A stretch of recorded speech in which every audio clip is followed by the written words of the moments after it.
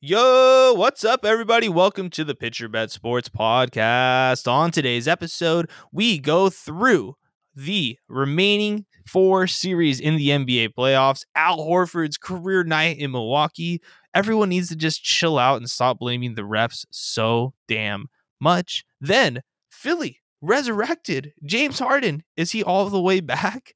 Then, are the Golden State Warriors primed to go to the NBA Finals after their massive win last night against the Memphis Grizzlies? And are the Phoenix Suns in deep trouble? Are they going to lose to Dallas? We'll discuss.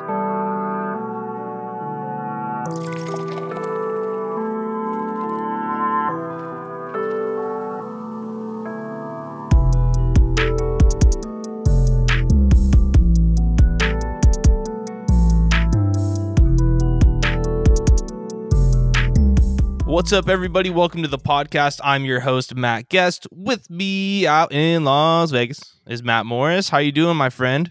What's cracking? So listen to this. I didn't go to the draft, right? We talked about that a lot last week.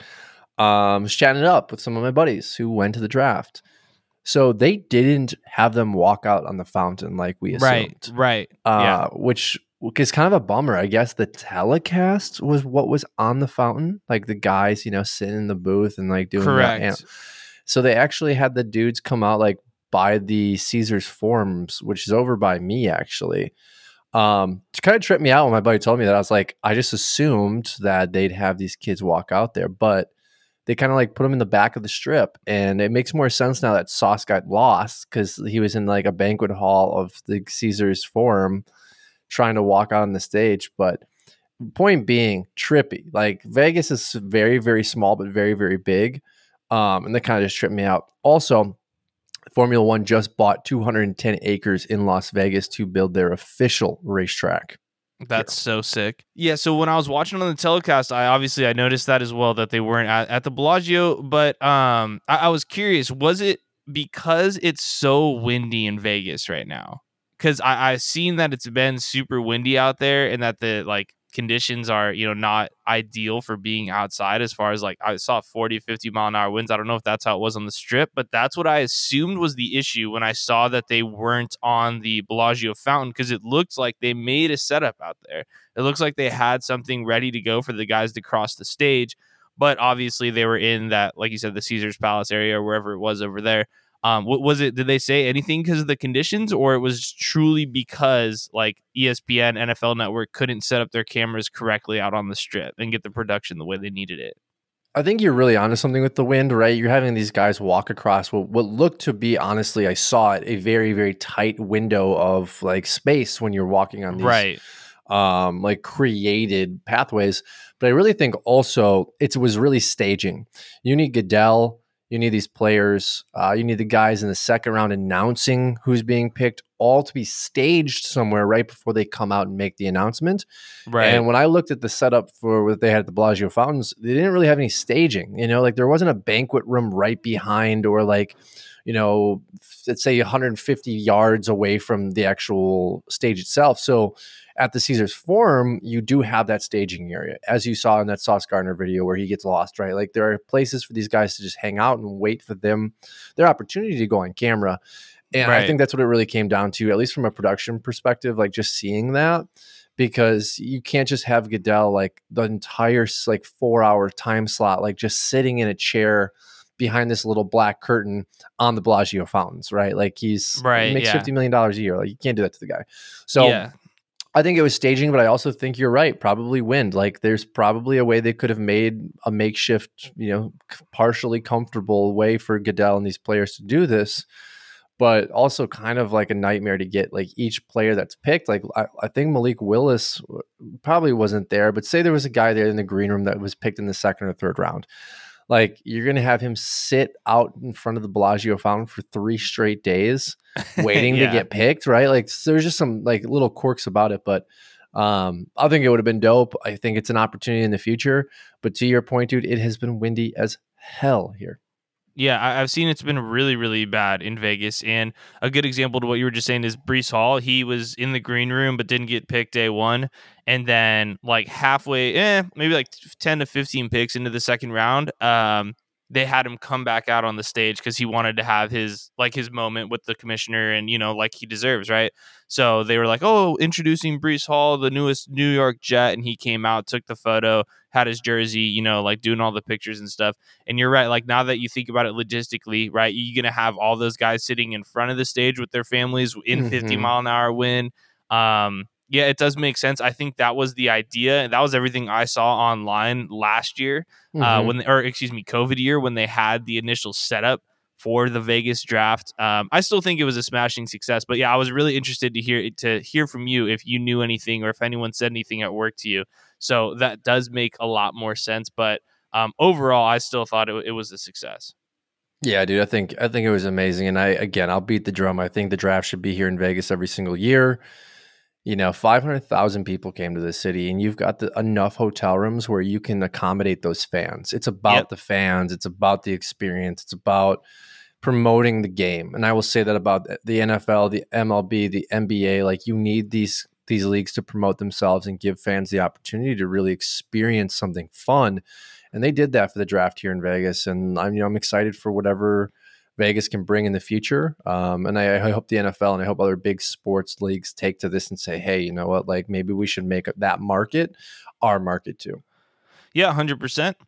Like you said, F1 is coming there. I guess they Mm-hmm. had a massive weekend in Miami. I still haven't caught the bug of the whole Formula One racing deal that people are super into right now. Maybe one of these days, but I think the obvious next choice is getting the Oakland A's to Vegas, right? I think there's no reason the A's need to be in Oakland anymore, and that's no disrespect to the city, or I know a lot of really diehard A's fans, but at the end of the day, the relationship is tarnished, and they would thrive. Vegas is one of the best sports cities in America.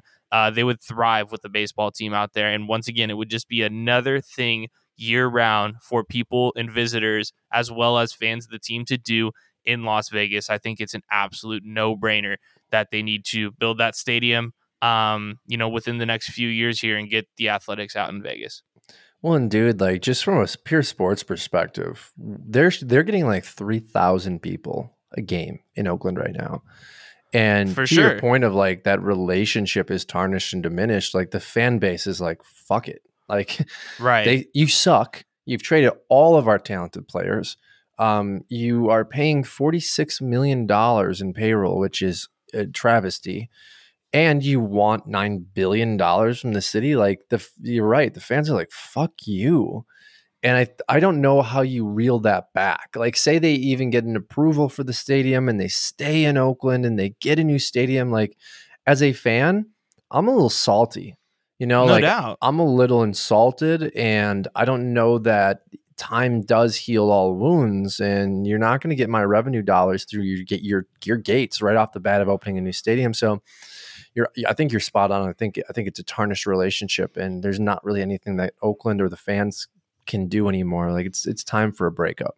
Yeah, I mean, I don't blame the fans at all. Like, there's the Bay Area has some of the most wealthy individuals in the world up there, right? There's so much money in the Bay Area, right? And to put it on the people of Oakland, who I don't live in the Bay Area, but I live in California. We pay enough taxes here, right? Then to throw another tax on to, the city of Oakland, which isn't San Francisco. So all the people in San Francisco are completely excluded from this. Oakland isn't as big of a city as a town as San Francisco. When you know that you have investment money, venture capitalists, Silicon Valley, the Bay Area has money, okay? And I agree with you. I think that the relationship is completely tarnished. I don't know the exact details on how the 9 billion would get split up and how ownership works out there, but I think at the end of the day, you're right. The fans have already accepted it, just like they accepted the fact when the Raiders were leaving as well. And they're Yeah. like, we still love our team, but we're not going to go to the stadium and spend money. So it is what it is. Well, and just the last thing, like, this is something that was brought up when the Raiders came to Vegas. It's actually like still relatively close. Like, you can take a weekend trip to Vegas No and be doubt. like, oh, let's go see the A's. Now, more people are going to say that about the Raiders than the A's, which is why Vegas is struggling to lock this deal down. But at the end of the day, it's like $9 billion in taxation, or like we can move them 5.5 hours, east, and we can go enjoy them in Vegas and still watch them on television. I just think at the end of the day, this deal needs to get done. And again, like from a sports perspective, being the Bay Area, you've already got a lot of sports like fandom up there already. Like there's a lot compounded in one area, and I just think it's time a deal gets done.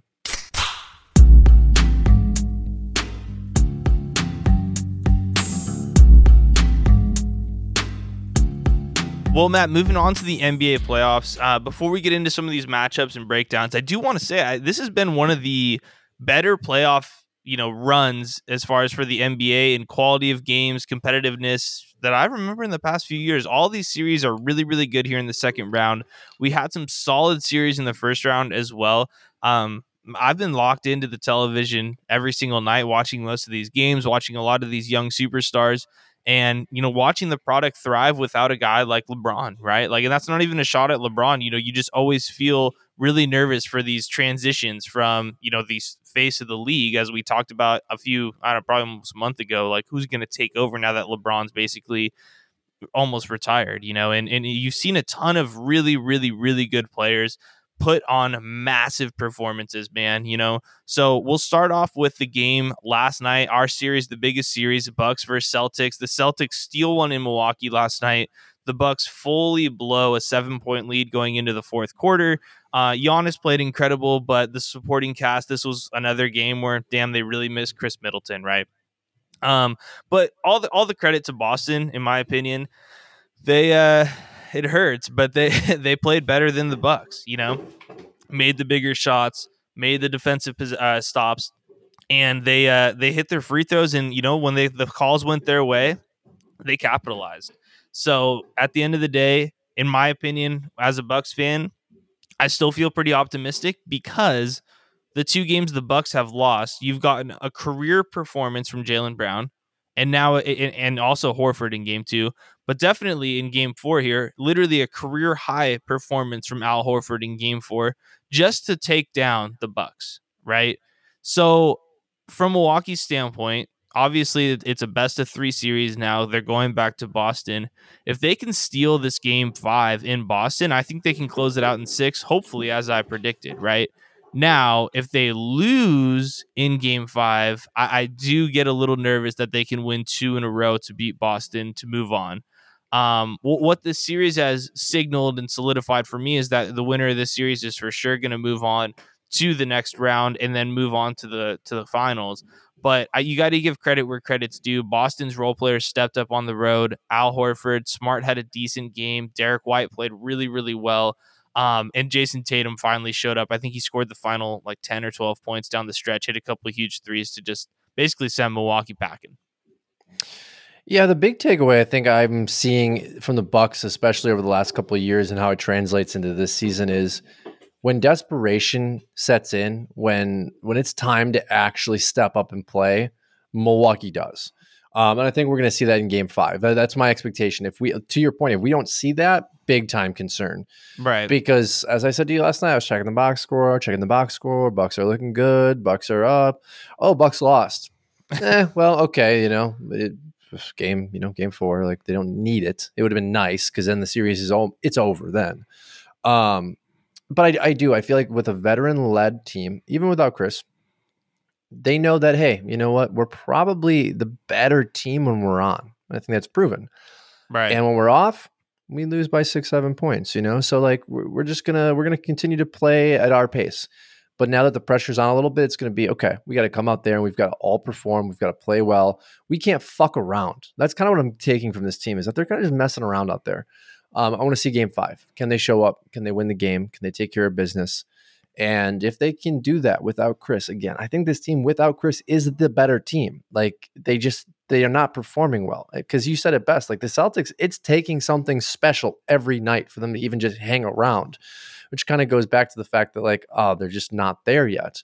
Talent wise, I think they are. I think they've got it. It's just don't think they've been through the rigor like the Bucks have. And I think that's what ultimately gets you those extra championship runs, is the experience. So I look for the experience to come through in game 5 from Milwaukee. I look for them to take that game in Boston. And if not, hey, I'm wrong. Boston might be the better team, and that's cool. Like, I want to see the best teams play here. I just think Giannis needs a little bit more help. He can't put up a game like he did last night and have everybody be cold. That's the other thing on this side of the coin. It's like, is that really going to happen? 3 more games in a row. There's got to be some help eventually for him. Yeah. And to like what you said as well is, the when the Bucks backs against the wall, they play well. I mean, Boston's just won 2 must-win games in the series as well. They had to win game 2, had to. And in my opinion, I thought they had to win last night. So, they're really stepping up. They've shown maturity, but yeah, it's interesting. Jaylen Brown didn't play that great last night. Tatum wasn't playing great and then found it at the end, but a guy like Al Horford just showed up and he was almost the best player on the court. So that's basketball, man. It's crazy. The one thing I do want to address before we move on to the other series here is that there's been a lot of bitching and complaining about the refs in this series and just in the NBA in general. And I'm not going to deny that the officiating's been, like bad. It hasn't been great, but I think these refs, and I've thought about this for a couple weeks now. I think the refs are in an absolute lose-lose situation, no matter what they do out there. And it's solely based on the behavior and the way that the NBA superstars play nowadays, right? If you watched like tonight, the day this is going to come out, we've got Dallas playing Phoenix. Luka's the biggest flopper in the league. I love Luka, but he's the biggest actor in the entire league. Like, it's literally ridiculous. So where I'm going with this is that when a superstar player gets nicked in the face or barely touched and flails out all crazy, man, now the refs are like, oh shit, I missed that. I didn't realize he just got hit in the eye or in the mouth or whatever it is. And then that now becomes a regular foul. And that's how we get these ticky-tack fouls being called. And then you have guys like Draymond and Marcus Smart trying to take charges and flying and flailing their bodies, which then now confuses the referees, because when it is an actual charge and a guy's sitting there and taking a hard call, it makes it difficult for them. They're like, oh shit, is that a block? I'm not sure. Or is that a charge? I'm not sure. Because every time Giannis or one of these guys comes down the lane, these guys just go flying back like they're putting their shoulders into them. So when they actually put their shoulders into them, I can't tell the difference. And then you get to this point now where you go 5-6 minutes in a game where every possession there's a call because someone's complaining or someone's flailing, or they do end up calling a ticky-tack foul. And then you got a guy flopping, and then you get the product that we see. So has the officiating been bad? Sure. Yeah, absolutely. But you got to put some of the blame on the players, because in real time with these amazing basketball players, it is not easy to call these games, and the players aren't making it any easier flailing and flopping and acting around. It's a problem. The league has to figure this out. And again, I'm a much more aggressive disciplinary individual than these leagues are, but they've got to step it up from just fines to suspensions. If you're going to continue to flop, suspended, and do a thing like the flagrant 2 where you get enough suspensions. It's now a much longer suspension. They've got to cut it out from the game because it's hurting the game. We've seen what flopping does in the stigma it gives to soccer, which is ironic because Luka's from Europe, right? Yeah. It's a disgusting product at times because these guys are doing much more egregious flopping than the NBA, but don't even know that you can say that anymore. The flopping in the NBA is pretty atrocious. LeBron, Draymond, Marcus, these guys are out here even doing like it. Embiid, yeah, like it's crazy. Because you have to. Like if it's allowed, it's something like steroids in baseball. If it's allowed and you're not doing it, you're hurting yourself. You're hurting the team. Like you have to. So they've got to get control of that. I think it's better in ways than it was, but it's like anything, slow progress over time. But you're right, the refs are in a very hard spot. Yeah, man. And it's like there is bad calls, but that's part of the game, like from youth sports, not just basketball, from youth sports all the way up to the pros, man. Like it's not easy to call a game in real time. And when these guys are so good, it's tough to tell when a bump or a hit or a poke or whatever it is actually is affecting them, when those professional athletes are making it seem like they just got punched in the face when a guy maybe scratches them. So that's all I got to say. I was tweeting pretty aggressively last night because all you see is fucking Celtics Twitter. Oh, Giannis is running through him. Oh, Giannis is getting away with everything. It's like it is going both ways. And it's tough for these refs when every time Giannis hits Marcus Smart, he's fucking falling over, or Grant Williams. So like It has to go one or two ways. Like, you have to stand your ground, so it actually makes it seem like, yeah, oh yeah, he really did run Grant Williams. He ran him over. That's a charge. But when you're out there flailing and flopping every single time, you put the refs in a terrible position, which then is going to lead to injury and obviously missed or bad calls. So get the fuck over it.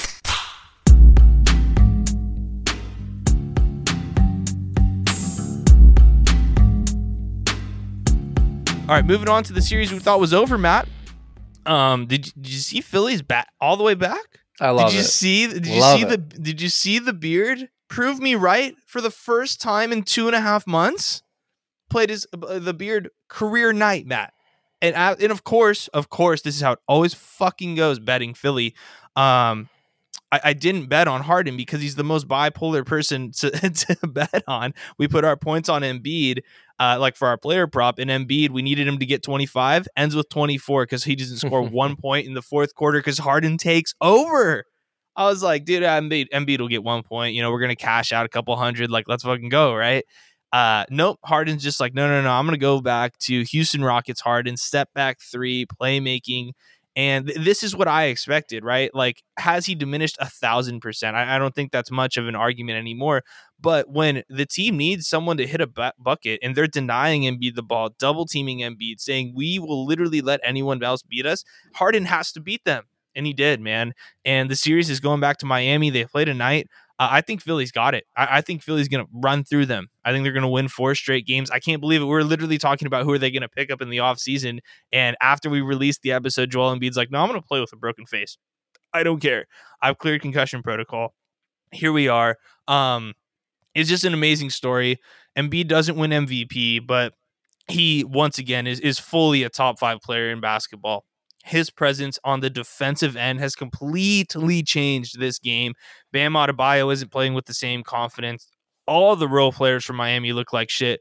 Only Jimmy Butler is the only one out there doing his thing. But Jimmy's biggest issue is he's not much of a 3-point threat. So they're kind of nickel and diming Philly to death. But if Philly's hitting threes, if Danny Green's on, if Thibault's making shots, and then James Harden's getting 30 points, they're going to run through them. The game tonight in Miami is going to be, there's so much pressure on the Heat. And if they cannot win, if the Heat can't win tonight, their season's over. Been saying it all year, Matt. Miami's trash. Yeah, you have. They're trash. Like, they're trash, they're trash. And don't get me wrong, I do think there are some matchups that Miami definitely favored in this NBA playoffs, but it wasn't Philly with Embiid. And I give him a lot of credit, coming out here and playing with the broken orbital bone.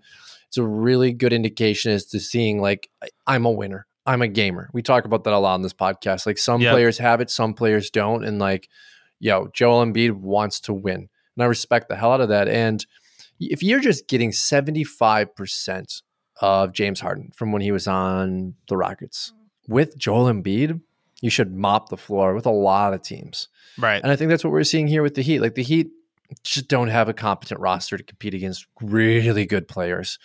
From, really good teams, maybe, but you're talking about, again, Embiid top 5 on a good night, James Harden top 20. Like, James Harden can take over a game. You're in deep trouble. And I think it's because of what you just said. Like, my biggest frustration and issue with Jimmy Butler is that he doesn't have a complete game. Doesn't have a complete game because he doesn't have a 3-point shot. And when you don't have that, and you taking a piece out of your team's structure, when you're the best player, the best scorer, and you can't do something from the offensive production standpoint, you've given your entire team a negative black hole there. And sure, Miami's tried to like surround him with Hero and Duncan Robinson and guys that can shoot, but Robinson's completely out of the rotation at this point. Yeah. Hero is doing okay in the playoffs, but he's not, super hot. And you said it with Bam Adebayo, who's supposed to be the defensive enforcer on that team, not being able to enforce his will because, oh, good Lord, Joel Embiid's the guy you're playing against. Just everything. Emasculating is what I think the word is for this team. I think the Miami Heat have shown what they are. They're a bunch of posers. Yeah, and their biggest issue, and you kind of alluded to it, right? And we'll see tonight in Miami. Like, they're at home. Their lesser players should step up today, but they have a serious issue, and it's like, who is the number 2, right? Every team needs a number 2. the Bucks lost last night because their number two Drew just didn't play well, and it happens, right? Like, it's basketball, man. He couldn't make a shot, and he's 5 for 20 from the field, and that's a losing recipe, right? In Miami, at least like the Bucks know right now Drew's their number two guy. I don't know who their number two guy is. It should be Bam. Like, it should be. Bam is a good player. It should be him. It's not. Tyler Hero, nice player, right? He's good. He's a solid guy, but a number two, really? Like, he's way too inconsistent. And then you got Kyle Lowry, but he's hurt. Like, he's done. He's way past his prime. So that's an issue. Like, you don't even know who you can depend on if you're Miami. Whereas Philly, we just talked about it, right? You've got Harden, and you've even got Tyrese Maxey, where you can really lean on him if he's feeling good and he's feeling hot. But You got like fives over there. Yeah, Philly, you've got even Tobias too, right? Yeah. Like, so you've got options of guys like, hey, I need you to go out there and get a bucket. Outside of Jimmy, it's just like, I don't know, man. And I think at the end of the day, that's why no one was giving Miami any respect, even though they had the number one seed. Like, yeah, absolutely, they play great defense. That's awesome. But at the end of the day, and we'll get to the Warriors here in a second, you need a closer. You need a guy to help your superstar score some points, and Miami just does not have that.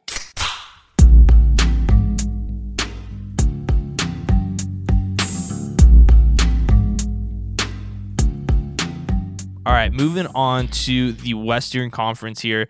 We'll start with the Warriors. That game was just last night. The Warriors are going to, I think they might lose in Memphis here for game 5, but they're going to close this out in at least 6 games. They barely beat the Memphis Grizzlies last night without Ja Morant. Ja was out with a knee injury. There's all the drama going on about Jordan Poole hitting his leg and this and that. I don't necessarily buy that at all. I think the way that Ja plays, and this is my only real gripe with Ja, is that he does play a little reckless sometimes, but that's his game, and unfortunately, and I guess I'm going to speak it into existence, but I don't want to see this happen, is I kind of see him having the same kind of rise and fall as a superstar as Derrick Rose, just based on the style of play.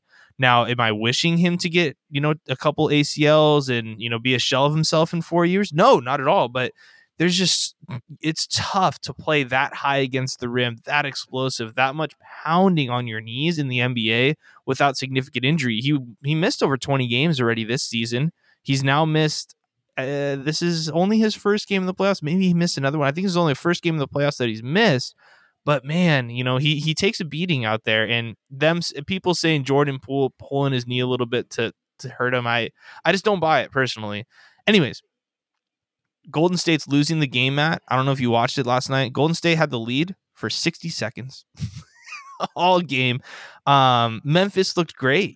I think their defense is better. I think their offensive cohesion is a little better without Ja Morant on the floor. But where I'm going to go defend Ja here is when it came down to, we need a guy to go get us a bucket, a 3, get some sort of offensive production. They crumbled, right? Now, Ja is a little bit of a liability on the defensive end. Sure, 100%. But that shot Jaren Jackson had to get up and take at the end of the game because they had no one else to score is the reason why they need Ja. Saw a lot of slander about Ja last night because the Warriors almost lost that game without him. But man, the Grizzlies, go ahead, get rid of him, right? Like, go ahead and play with Dylan Brooks and Jaren Jackson and Desmond Bane. And I like these guys. They're all solid role players. But when push came to shove at the end of the game and Steph Curry started cooking, Klay Thompson hit a couple big shots, Poole made a nice layup, Draymond was making stops on defense, they needed someone to slow the rundown, and they just didn't have it. So the Memphis Grizzlies need Ja. He might not be the best defender, but that's something this offseason I think he can improve on with his athletic ability. Yeah, man, I just wanted to, I think, first comment on the idea of him and D Rose, and I fully agree with you. I think from an athletic perspective, D Rose is probably the first player in the NBA that I've ever seen elevate athleticism to the next tier, a parameter, right? Like, you're just someone that's like, oh my God. Because John Wall was that way too after Rose, but Wall just didn't have the overall package or the game that Rose has or Ja has. And here we have Ja. It's like, it's like looking back in a time machine, seeing Derek out there. It's like, damn, it's him again. And I hope you're wrong. I hope that Me he can stay too. healthy. And I know you are too, right? Like, it's just, you're right. You play that reckless, any sport at all. Bryce Harper, we were talking about this 10 years ago, right? Like, you just can't play that way. You're going to get hurt. This is the reality of the games that you play. And I think we talk about that too in NFL, right? Mike Vick, Lamar Jackson, like, you got to slide. You got to learn to like take your hits at the right time, this and that. So I hope Ja can definitely monitor the way he plays. And we can see a long career and a lot of excitement and entertainment out of him, because that's what we're looking for. But just to talk about his overall game, you're right. Like, who are you going to replace him with that's going to help you beat the Golden Beat State the Warriors. Warriors?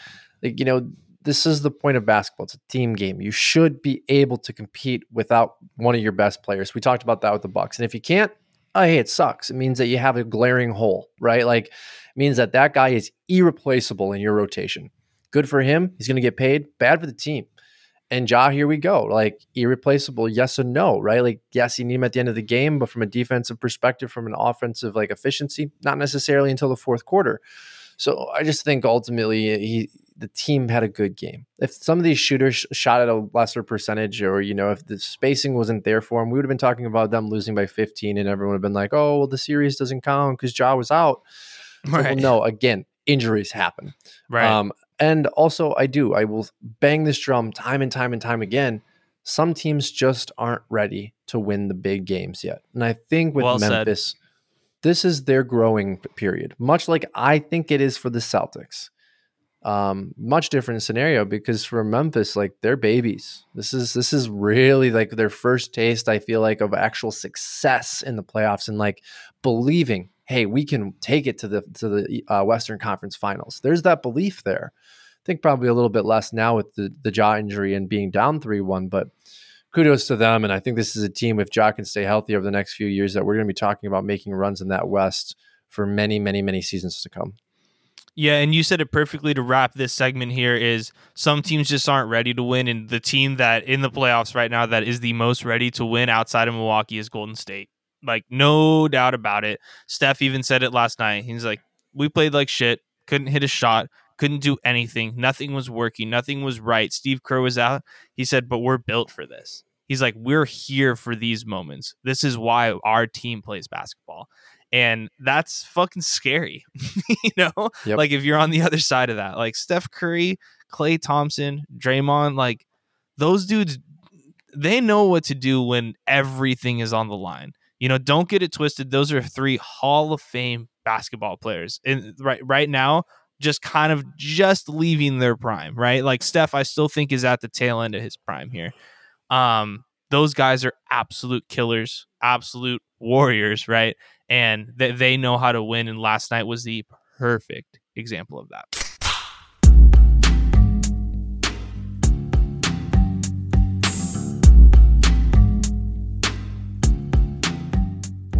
All right, moving over to the last series here. Another one that's really interesting, Matt, is the Dallas Mavericks against Phoenix here. I thought Phoenix was going to run away with this one. And I also, on the last podcast, was saying I think Chris Paul can really have like one of the most influential playoff runs of all time. One of the most legacy defining playoff runs ever for himself. And wow, did he make me look dumb this past week, man. He played 2 of the worst games he's ever played in his entire career. Literally after I said that. So Chris, I'm sorry for even bringing that up and putting that into the universe, man. He looked horrible in game 3. I think he started the game with 7 turnovers and ended the game with like 8 or 9. And Luka and the boys ended up doing their thing. And then the next game he fouls out, only plays 23 minutes and just played like shit. Just had a really, really bad game. And what I think is really interesting about this series now, Matt, is I think Dallas has kind of cracked their code a little bit on what lineup they like to put out there. I cannot believe that DeAndre Ayton isn't playing better. I think that like going up against a guy like Maxi Kleber, who's a solid player, but Ayton should be eating him for lunch, man. I'm talking 25 and 15, right? Like max player money, and he's just not right now. And Phoenix is scrambling on defense. They're doing everything they can to stop Luka, but they're letting the other guys hit wide open threes. They hit, I think, 20 or 21 threes in game 4 to beat Phoenix. And, Booker did his thing. They had the best possible game they could outside of Chris Paul, and it still wasn't enough. So I'm a little nervous about Phoenix. I still think they're the better team. My biggest gripe with Phoenix has always been that their secondary players suck on the road. Horrible. They do not play well. So then when you get a shitty 2 games out of Chris Paul, it's really, really, really dangerous for the Phoenix Suns. Now, tonight in their game, I fully expect them to win by 8 points. I really do, because they Mikal Bridges, Cam Johnson, DeAndre Ayton, all the, other guys play way better in Phoenix for some reason. They actually have a true home court advantage. But I'm telling you right now, man, I think they need to switch up the strategy on defense. I think they need to just let Luka do his thing. Stop double teaming him. Let him score 50, because you cannot have Dorian Finney-Smith hit 6 threes. You cannot have Kleber and Bertans coming off the bench and hitting, a combined 7 3. You can't have Dallas hitting 23s, or you're gonna lose. And the way that you protect that is you let Luka do his thing. You let Bridges take him one-on-one, give him a hard time, have him shoot 30, 40 shots, and you stop everybody else. That's my advice to the Phoenix Suns. Obviously, I'm not the coach of the year, Monty Williams, who deserves it. Congrats. But they need to stop these secondary players, because I don't think Luka and Jalen Brunson can do it by themselves. We've been talking a lot this postseason about which team is the hungriest. And, I think the expectation was that Phoenix would come into this playoff run as the hungriest after a disappointing finals loss last year. And here we are against the Mavericks. And series is tied 2-2. And I'm now starting to question, are they actually as hungry as we assumed they are? They're not playing against Ja and the Grizz. They're not playing against Boston, the up-and-coming team that finally met its potential. And they're not playing against Embiid and Harden, where, hey, we've got 2 superstars to beat. They're playing against one singular player in Luka. And just a bunch of bums, honestly. Yeah. Great, again, good role players. Guys that are going to get paid more than they should by this team because they need them. I'm just really concerned with what's going to happen with Phoenix moving forward, because I get the Warriors possibly struggling against the Grizzlies. I get the Bucks possibly struggling or losing against Boston. I cannot fathom the Suns losing to the Mavericks in this series. And I think you're right. I think they win game 5 here, but it shouldn't be 2-2. And of course, we masked the fact that, Phoenix lost the last game because Chris Paul fouled out. You shouldn't need Chris Paul against the Mavericks. You should not. And if you can't step up on the road as role players, at some point, whether it's the Western Conference Finals or the Finals, you will be knocked out again. And at this point, I think I'm putting Golden State power rankings number 1 in the West. I think the Suns' overall performance has dropped them down, and that's disappointing because I wanted this for Chris.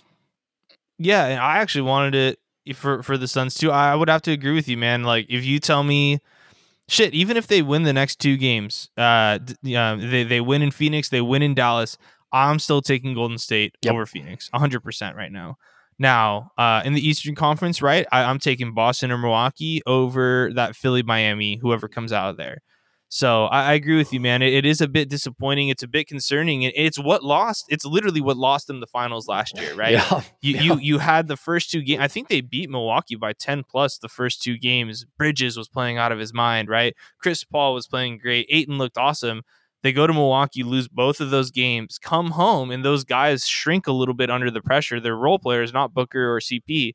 And then next thing you know, you lose that game, and you're in Milwaukee for game 6, and the confetti's already in the rafters. It was already ready. So I'm definitely a little concerned about them. I expect a Chris Paul just career night tonight. I expect an 18 to 20 point performance, 10 to 14 assists, and him just dominating the entire game. And if not, Matt, when we record for our next pod this week, bro, we may be shaking in our boots for the Phoenix Suns.